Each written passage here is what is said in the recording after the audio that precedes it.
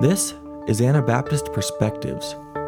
Several years ago, Dean Taylor presented a series of messages called A Change of Allegiance, in which he spoke about biblical, historical, and practical matters surrounding non-resistance. What you are about to hear is the fourth message in this series, but if you wish to hear the complete conference, follow the links in this podcast description to either Scroll Publishing or YouTube.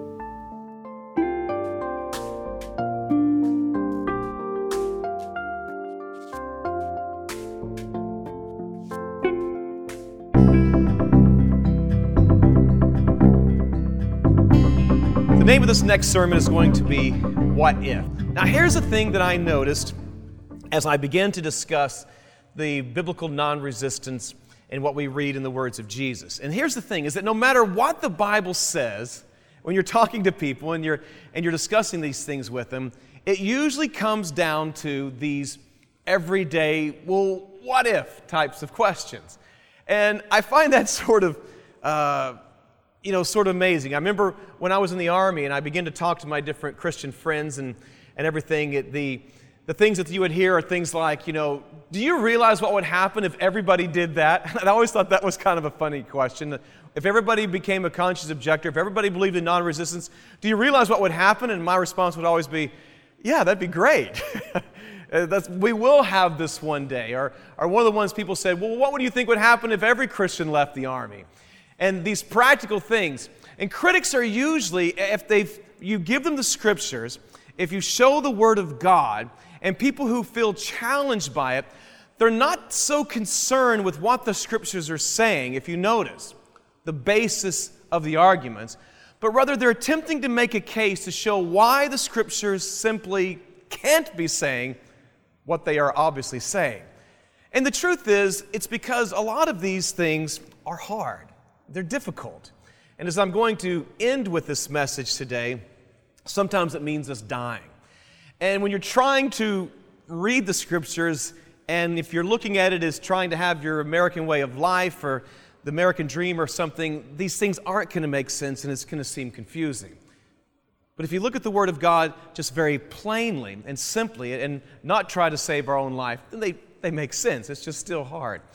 I appreciate when I was over there in Germany, one of the books that I ran across that dealt specifically with these issues was a book by John Howard Yoder entitled, What Would You Do? And it kind of touched on this whole topic of these scenarios.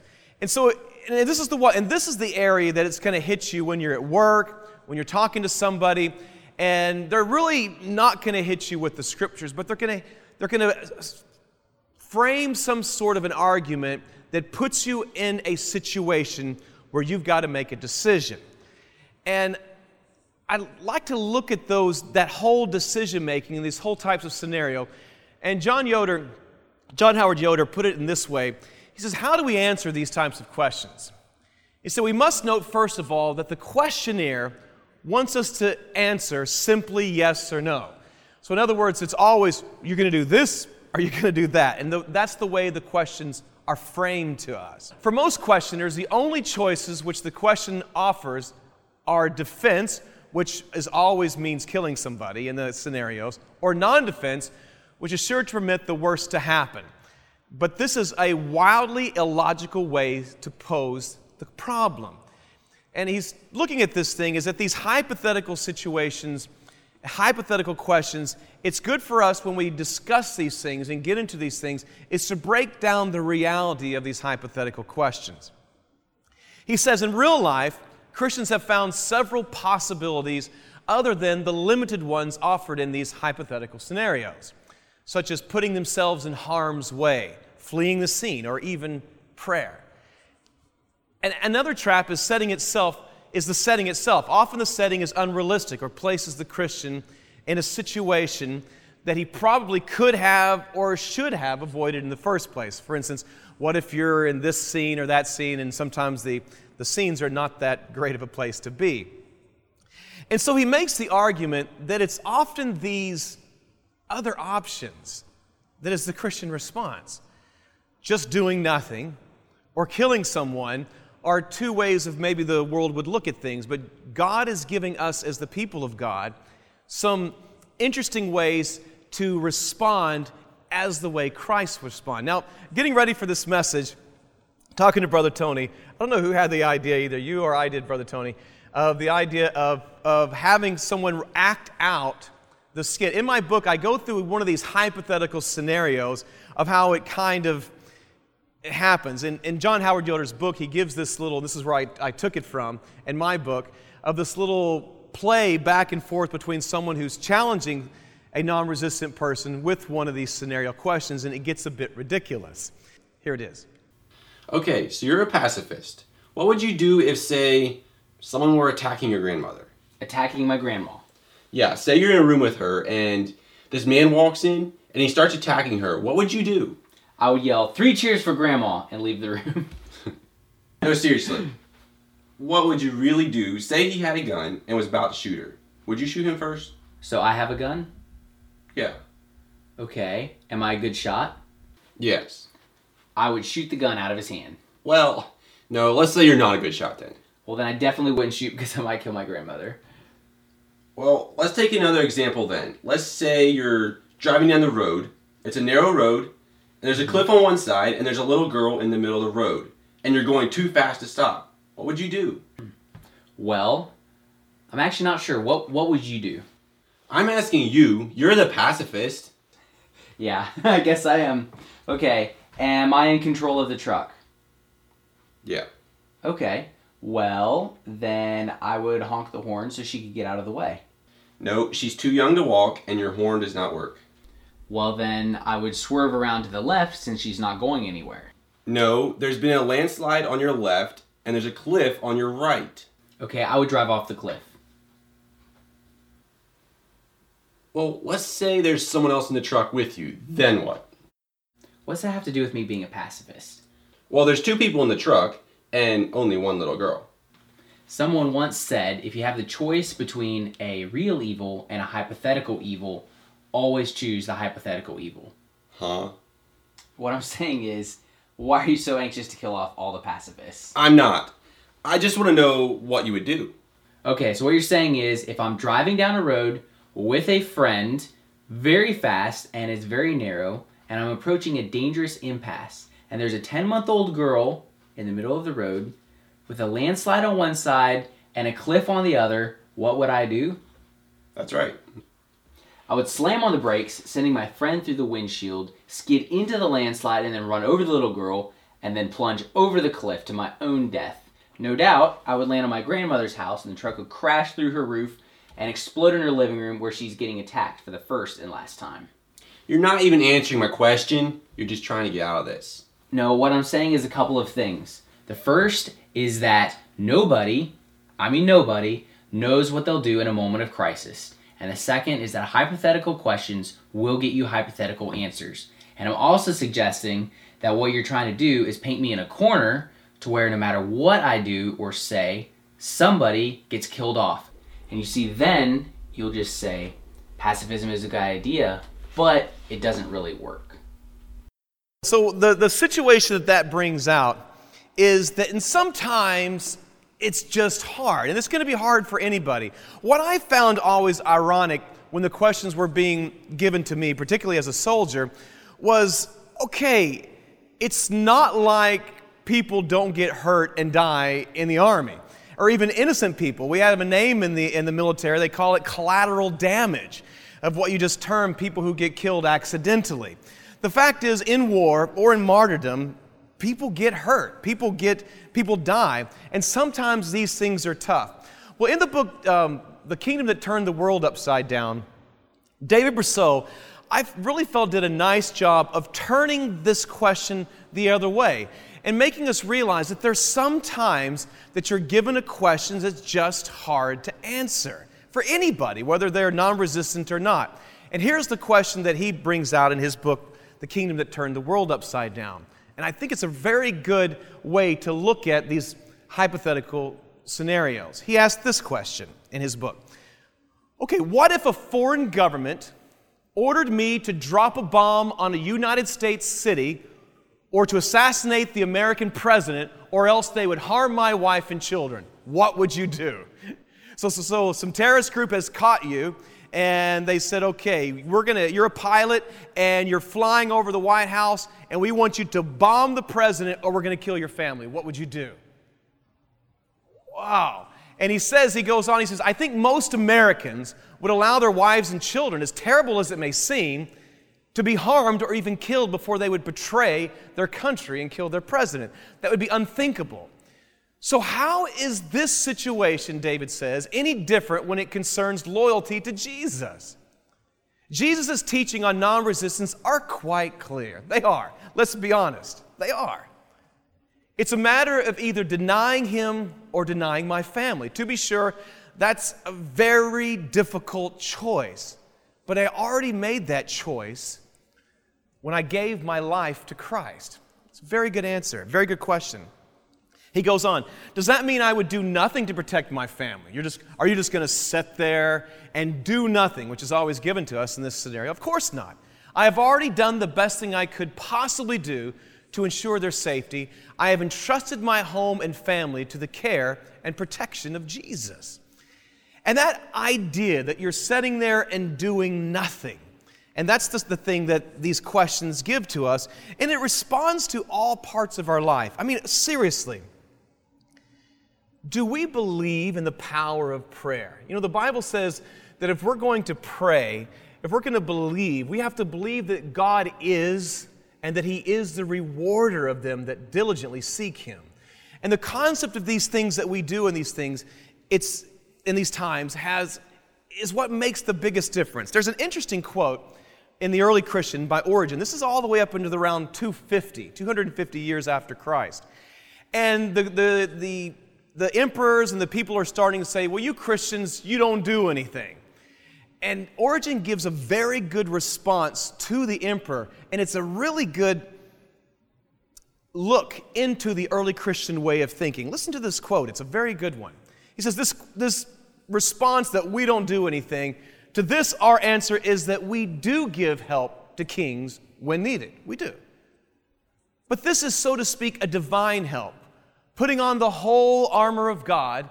And we do this in obedience to the commandment of the apostle who said, I exhort therefore that first of all, supplications, prayers, intercessions, and thanksgiving be made for all men, for kings, and for who are in authority. So he goes on, so the more anyone excels in godliness, the more effective the help is that he renders to kings. This is a greater help than what is given by soldiers who go forth to fight and kill as many of the enemy as they can. Our prayers, listen to this, and I think he meant this with conviction. Our prayers defeat all demons who stir up war. Those demons who lead persons to violate their oaths and to disturb the peace. Accordingly, in this way, we are much more helpful to the kings and those who go into the field to fight for them. And we do take our part in public affairs when we join self-denying exercises to our righteous prayers and meditations, which teach us to despise pleasures and not to be led away by them. So none fight better for the king than we do. Indeed, we do not fight under him, even if he demands it. Yet we fight on his behalf, forming a special army, an army of godliness, by offering our prayers to God. Wow, amen. Origen had some strange things, but that was a good one. So that power of prayer is something that I think early Christianity stood for. And when we're in these what-if crises, honestly, it's times like this when we ask these questions, do we believe in those powers of prayer? Tertullian, I have to give you another one that's just so powerful, so rich about early Christianity. Tertullian spoke on the power given to the church through prayer and says, this is what prayer, it's to transform the weak, to restore the sick, to purge the possessed, to open prison bars, to loose the bonds of the innocent.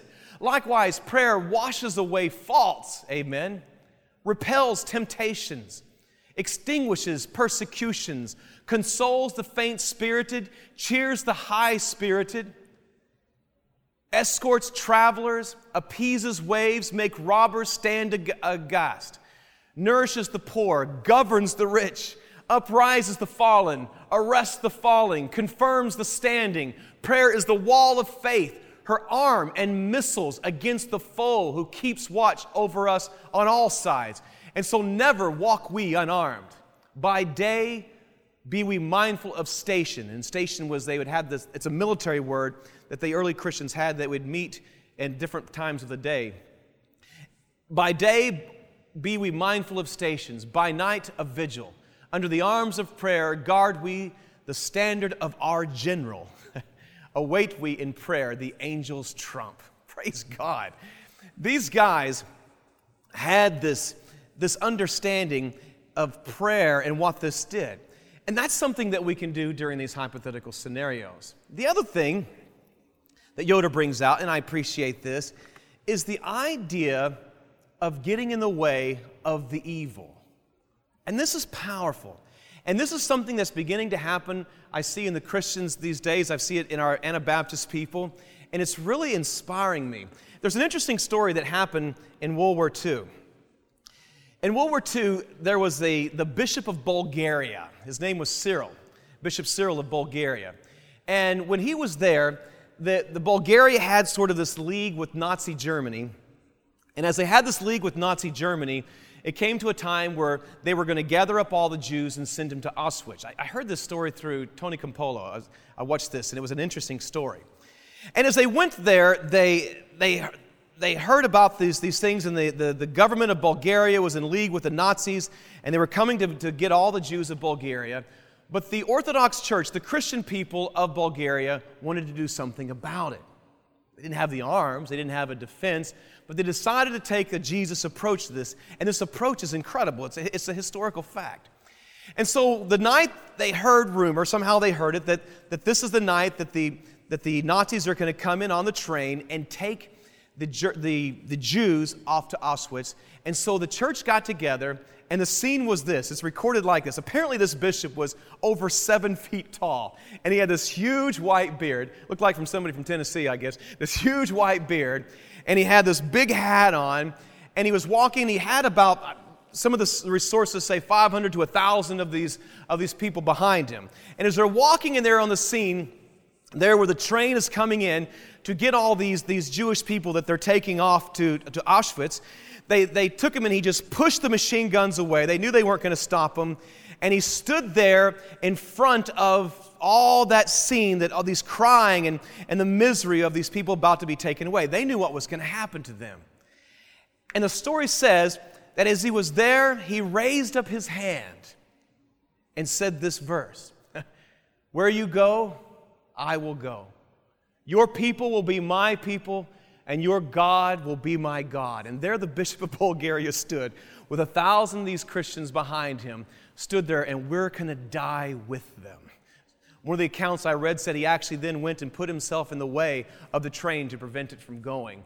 The Nazis finally gave up, and they went home, and all the Jewish people of Bulgaria was saved that day.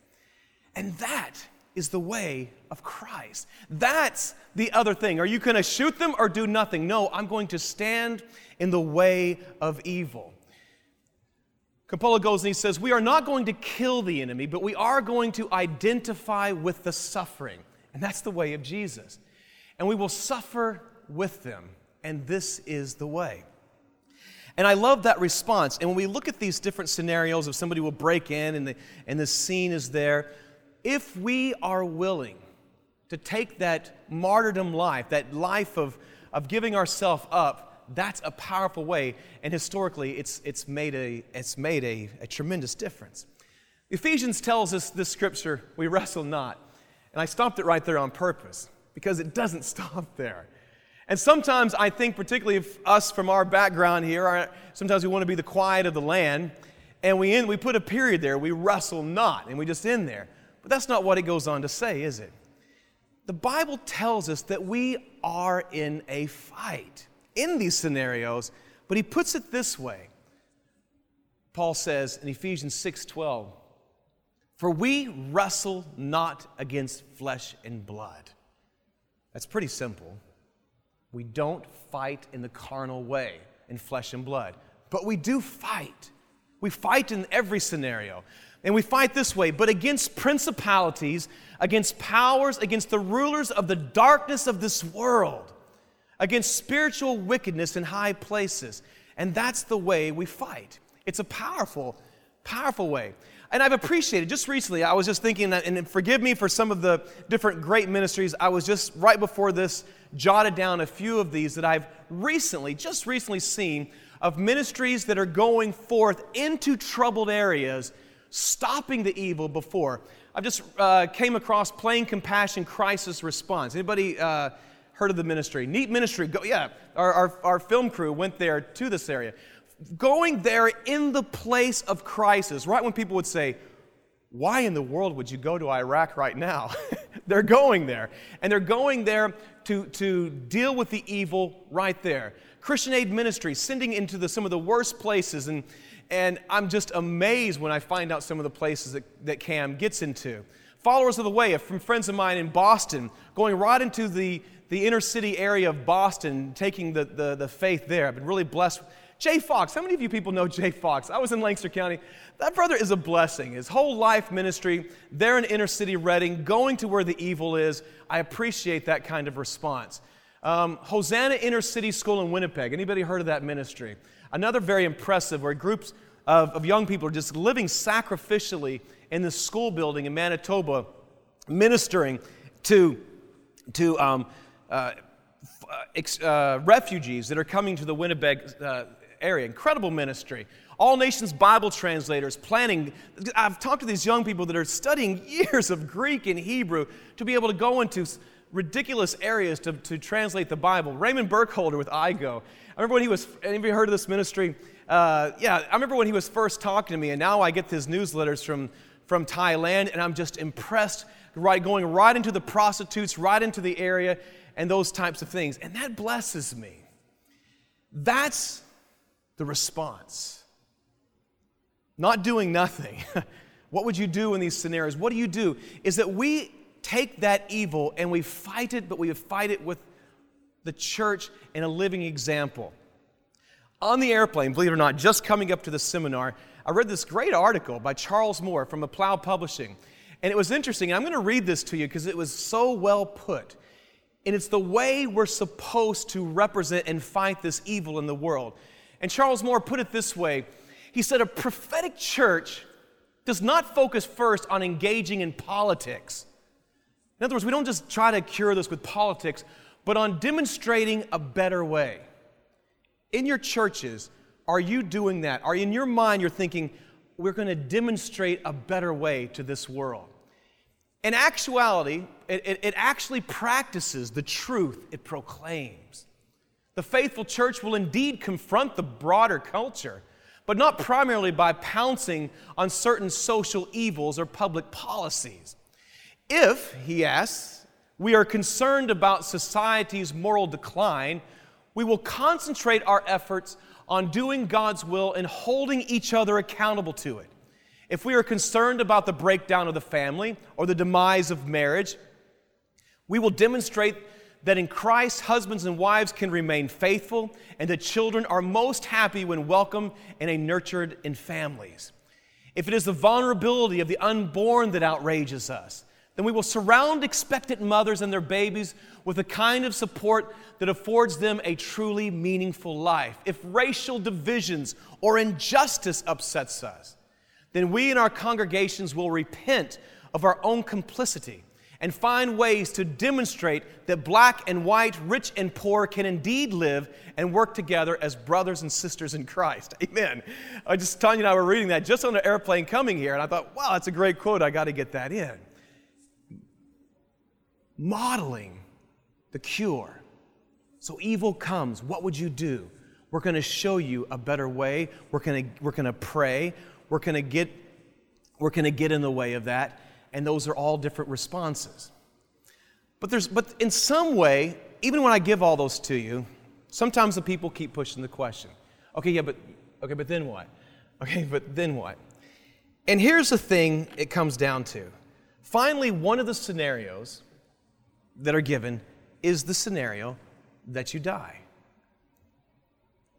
And when you can release yourself to that, when you can release yourself that I am going to be faithful to Christ and my family is going to be faithful to Christ no matter what, there is such a freedom that comes over you.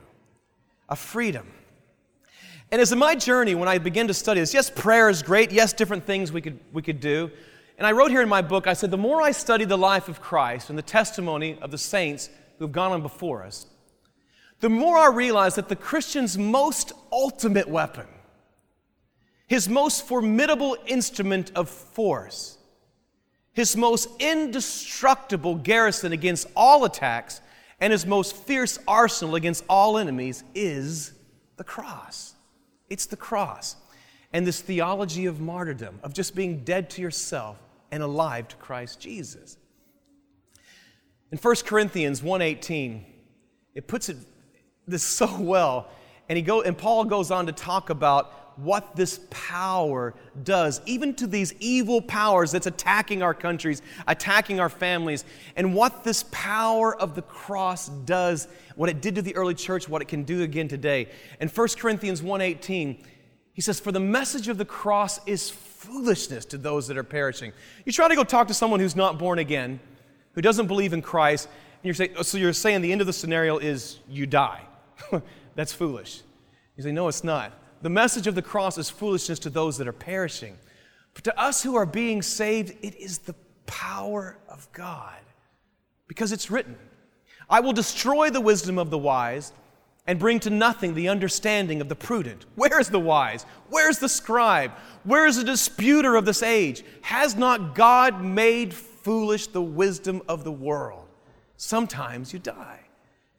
But what about someone in your family? What if they die?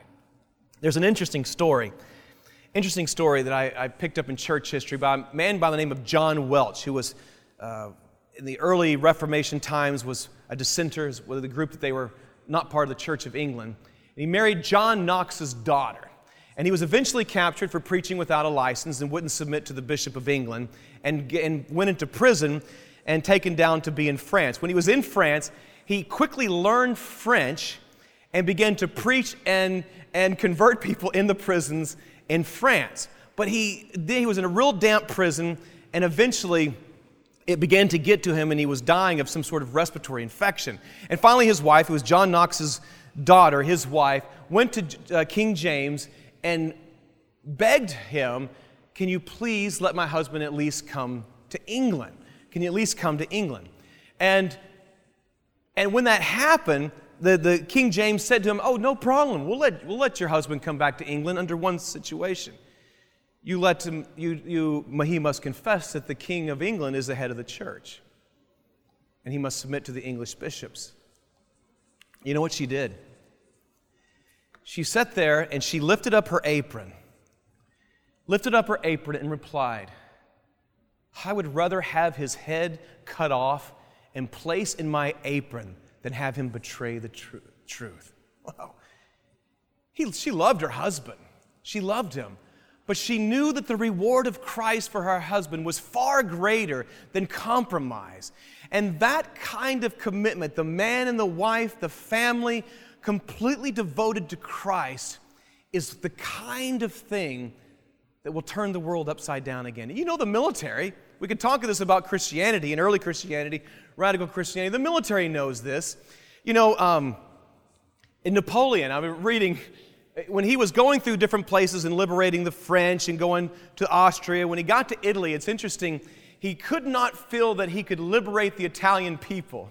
And the reason he said he couldn't do it, he said, because Italians don't know how to die.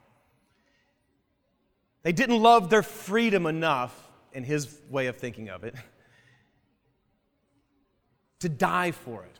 General Patton, during one of the worst battles, the Battle of the Bulge, and there was a supply line that the truckers were having difficulty being scared because they kept getting killed, they kept getting shot.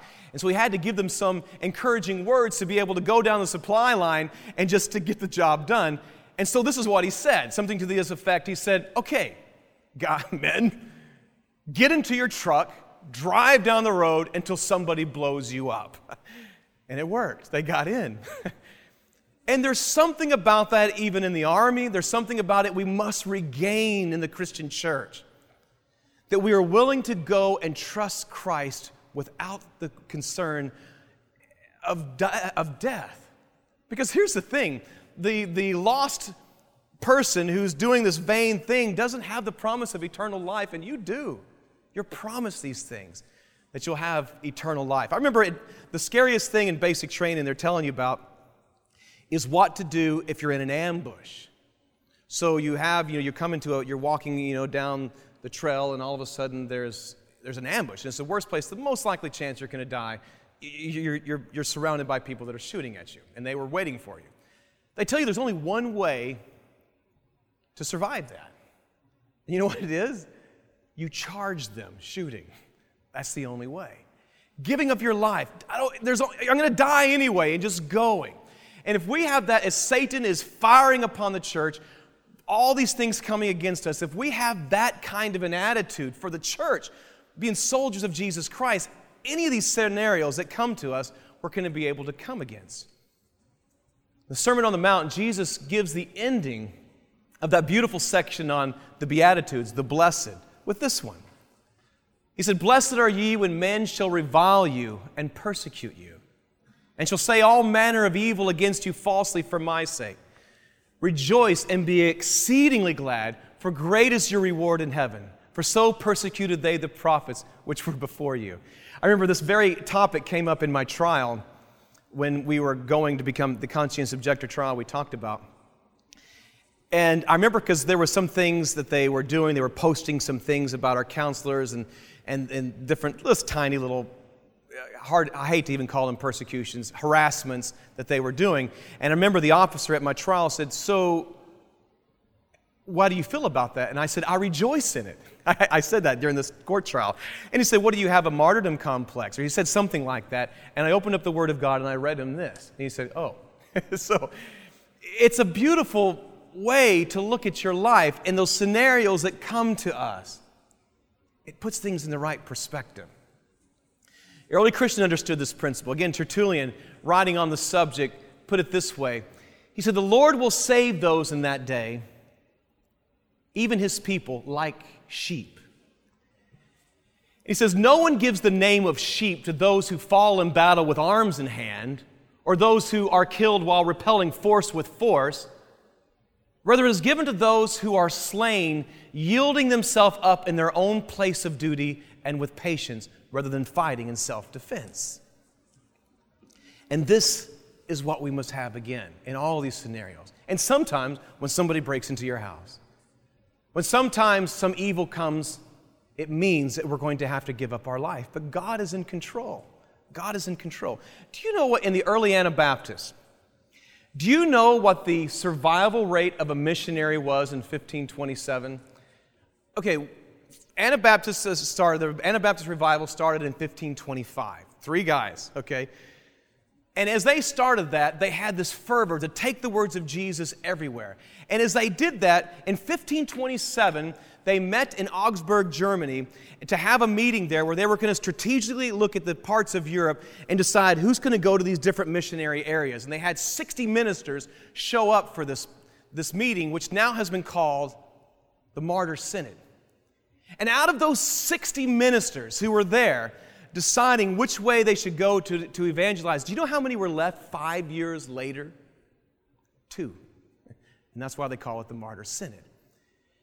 And can we listen to those kinds of stories? So here's the survival rate. So 95% death, 5% chance of going to live. Did that stop them? No. They went forward. And in 1527, remember it started in 1525. This kind of persecution was going on. In 1527, Moravia opened itself up. Count Liechtenstein opened up Moravia for the Anabaptists to come into his country. And from 1525 to 1527, 12,500 people gave up their lands and their possessions and all that and moved to Moravia to be free of religious persecution in Switzerland and South Germany. 12,500 during that time of persecution because they were not afraid to die. And I think that's incredible. There's something about this. This is why this is the deep end of non-resistance. And where I'm about to take you now is even deeper. there's something that's powerful about all these things that goes in a way that it's not just that I'm going to blindly not join the army, I won't do this, but it's a whole way of life, it's a whole way of seeing, it's a whole way of being active as a church. And I really encourage churches these days. I believe in having right doctrine. I'm big on that. I wouldn't join a church that wouldn't have the normal doctrines and that type of thing. But if our church is not based around ministries, so I was blessed with those ministries that I was showing you, churches based upon some active way of serving the kingdom is really inspiring me. And I think it's one thing that we really need to look at more as a people. But non-resistance comes up even in the last days. I caught this when I was looking through the Revelation when I was in Germany. And it's interesting. If you book of Revelation, it mentions 2 times when things are crazy and there's persecution and the Antichrist is going and everything. 2 times it takes a moment and says, listen what the Spirit is saying to the church. This is what real faith is going to look like in the end. It's said 2 times in the book of Revelation. Here in Revelation 14:11, it says one of them, and it gives you the timing. It says, and the smoke of their torment ascended up forever and ever, and they had no rest day or night, who worship the beast and his image, and whosoever receiveth the mark of his name. And then here's the break. Here is the patience, or in Greek, the perseverance. Here is the patience of the saint. Here are they that keep the commandments of God and the faith of Jesus. So being holy people, obedient to God, following the faith of Jesus are 2 marks of the end times church that he considers part of the perseverance. He says it for another one. And it was in Revelation 13:7, and it was given him to make war with the saints. This is before the other one. And to overcome them. And power was given him over all kindred and tongues and nations, and all that dwell on the earth to worship him. All this power was given unto the Antichrist during this time, whose names are not written in the book of life of the Lamb slain from the foundation of the world. And then he says, if anyone has an ear, let him hear. So war with the Antichrist is coming on against the church. How are we going to know who the true church is? If any man has an ear, let him hear. He that leadeth into captivity shall go into captivity. He that kills with the sword must be killed with the sword. Here is the patience and faith of the saints. The very thing that Jesus told Peter to put away your sword, he who lives by the sword dies by the sword, is repeated in Revelation and is given as a mark of the church in the end times. Wow, interesting. And then he says this, one of my favorite passages. So this is how we win. And I've already said this, but I'll say it again. And they overcame him, who? The Antichrist, and all the wickedness, and all that could come on us, the what if of what war will happen in the future here. And they overcame him by the blood of the Lamb. Are you covered with the blood of the Lamb this evening? And they overcame him by the blood of the Lamb and by the word of their testimony. And they loved not their life, even unto the death. So in other words, they didn't love their life. They didn't try to save their life. They were willing to go forth to come against the evil, to come against all that what-if wickedness that will come on us and all the news media that throws in all these different terrible things about ISIS and all these wicked foes that are coming against us. But no, this is how we'll win the battle. This is how we'll know the end-time church. This is how we will defeat the Antichrist, by not loving our life, even into the death, being covered by the blood of our Lord Jesus Christ, and having a testimony to share. Praise God. The motto, is it the motto of Paul? For me to live is Christ and to die is gain. If you can get there, what can stop you? What can stop you? In 2 Timothy 3:10, giving instructions to Timothy, a young minister, he says, okay, I know you've been copying me, you've been following me. I want you to follow like this. He says, now you followed my teaching, my conduct, purpose, faith, patience, love, perseverance, persecutions, and suffering, such as happened to me at Antioch, at Iconium, and Lystra. What persecutions I endured, and out of them all the Lord rescued me. Indeed, now listen to this, do you believe the word of God? All who desire to live godly in Christ Jesus will be persecuted. How do we respond to the real issues facing us today? You know what it finally dawned on me sometimes? You know, it's one of the biggest things that burdens us dads, us fathers, is the fear of losing our young people. Amen? You know, you're just concerned about that. We want to be good dads. We want to give faith to them. And even as church, as ministers in the church, that burdens us.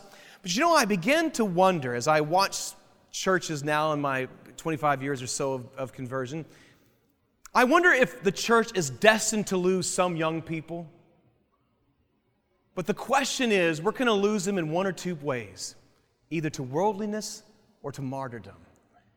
And if we just sit and be a do-nothing church, we just sit around and just living the American dream, perhaps it's then that we're going to lose people to worldliness.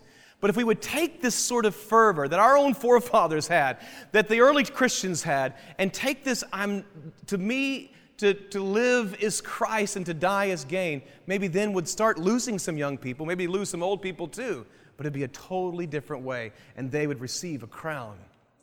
How do we respond? How do we fight that new covenant way? How do we respond when somebody breaks into our house? When the enemy attack us? And I gave this slide earlier, but it's a good one. Jesus said, "Behold, I send you forth as sheep in the midst of wolves." Now imagine that scene. If you were the CEO of a company and your job, or a coach, and your job was to try to motivate everybody to do something, you know, that they didn't want to do, I don't think you'd try to draw up a scene. Okay, here's the scene. You're a sheep, and in front of you is a whole bunch of wolves that are about to just rip you apart and kill you. Now go. And that's the kind of response that he gave to his disciples, his apostles. That's the commission he gave them. And you know, every one of them died. Here's an ancient painting. Every one of them died in terrible ways. Their skins were ripped off. They were boiled. They were hung upside down. They were all kinds of terrible ways of death. And he knew that. He knew that when he led them and told them these things. But they lived, and they experienced those beautiful things of Christ. Now, I have to say, I think one of my absolute favorite verses in the Bible, turn your Bibles to what I call the center of the universe. I don't know if it's the center of the universe. I call it the center of the universe, Revelation chapter 5. And Revelation chapter 5 is my favorite passage. This scene I think about all the time. When I go to pray, this is the scene that I have ahead of in my mind. And in the scene, do you remember, is where they were opening the seals and seeing who is worthy in heaven to open them. In Revelation 5:2 it says, and I saw a strong angel. This is John speaking, and he saw this revelation. And he said, I saw a strong angel proclaiming with a loud voice, who is worthy to open the book and to loose the seals thereof? And he listened.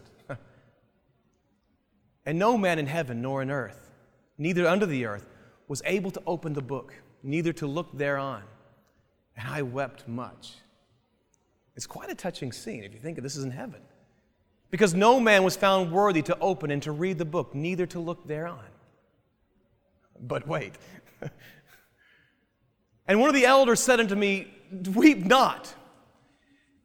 And this is so good. Weep not. Behold, the Lion of the tribe of Judah, the root of David, has prevailed to open the book and to loose the 7 seals thereof. So you imagine the scene now. John is there crying and weeping that no one, this strong angel, is now shaking him and saying, don't worry. The Lion of the tribe of Judah is strong enough, powerful enough, and worthy enough to open the seal. So what's going through John's mind? So he looks up thinking he's going to see this Lion of the tribe of Judah. And what does he see? And behold, and lo, in the midst of the throne and of the 4 beasts, in the midst of the elders,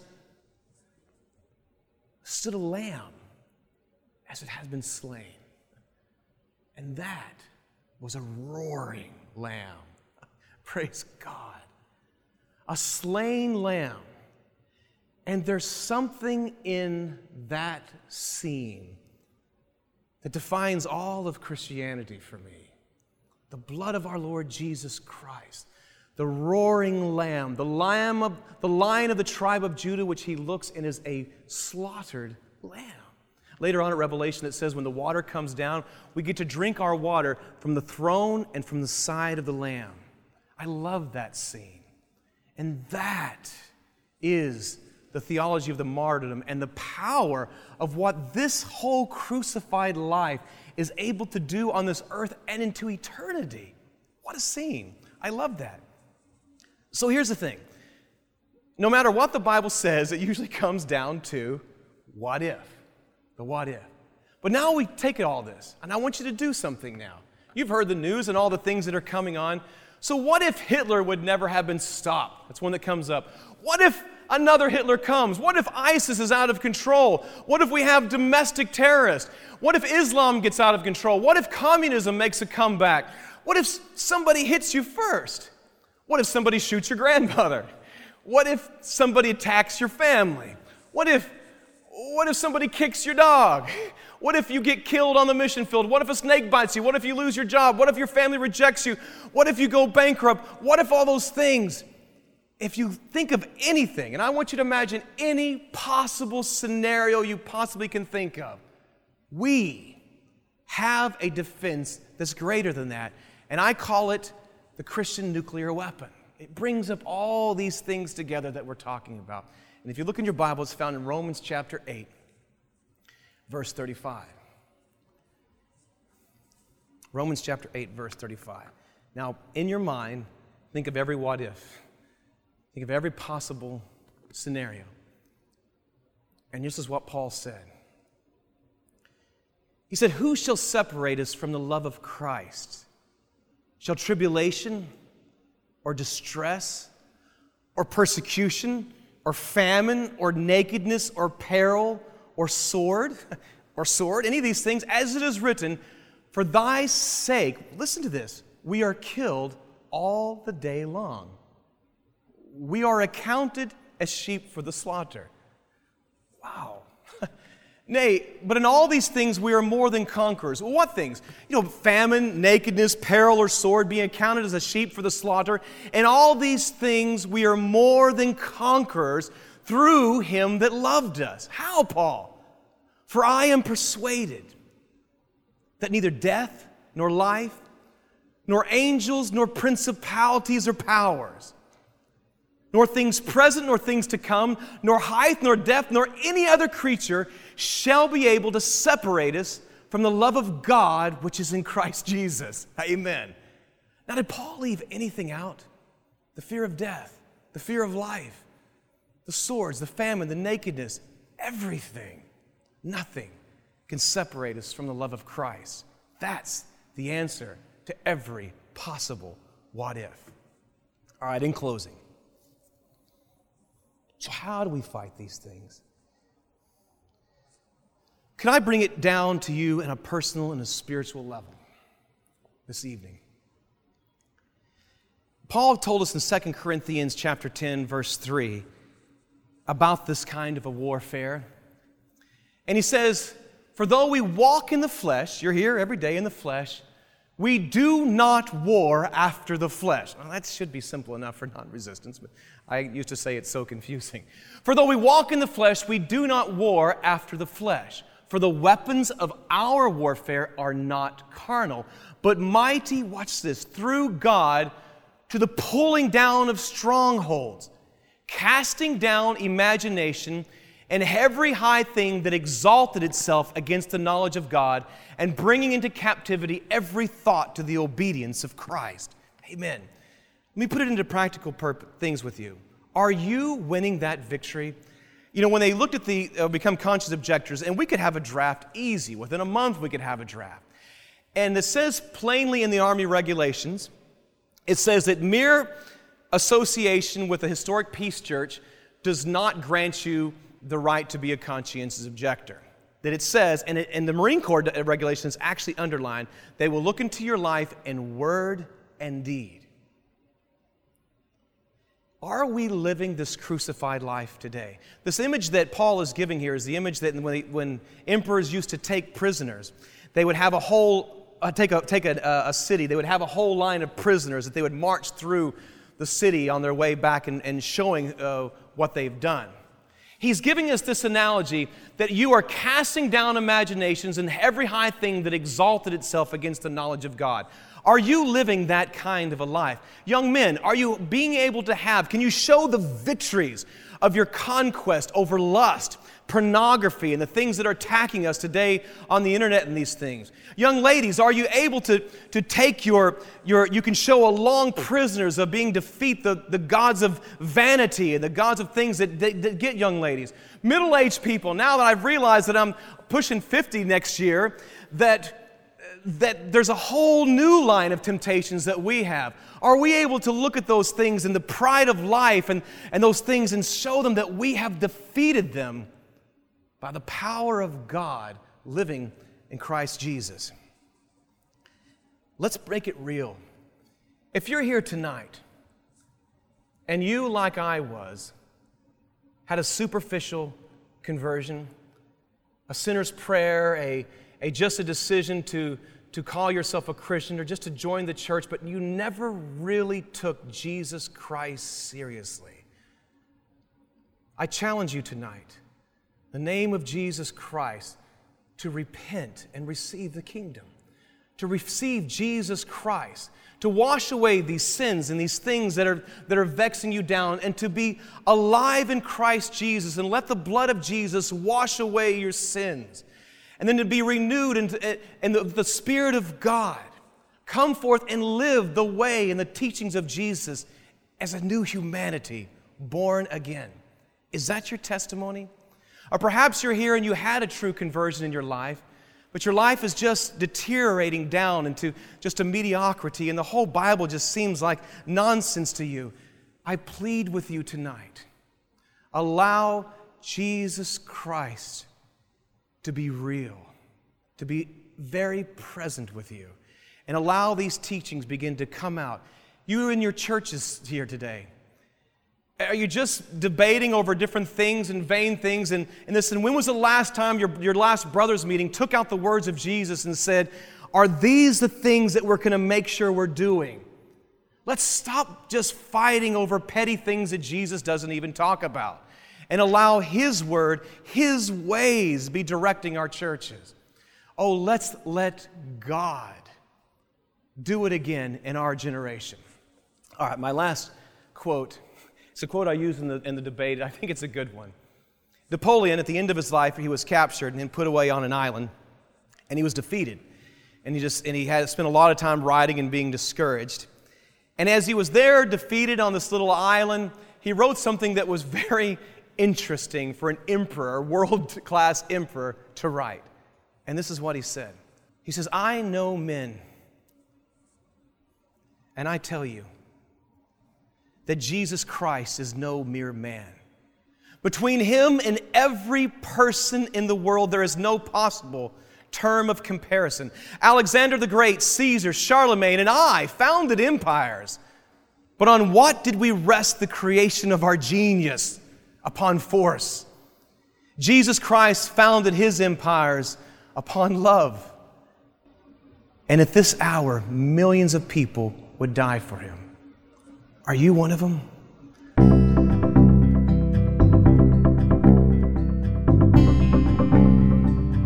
Thanks so much for listening to this episode of Anabaptist Perspectives. For more information, you can go to our website at anabaptistperspectives.org, where we have a blog, and this material is also available in video form on YouTube and Facebook, both under the name Anabaptist Perspectives.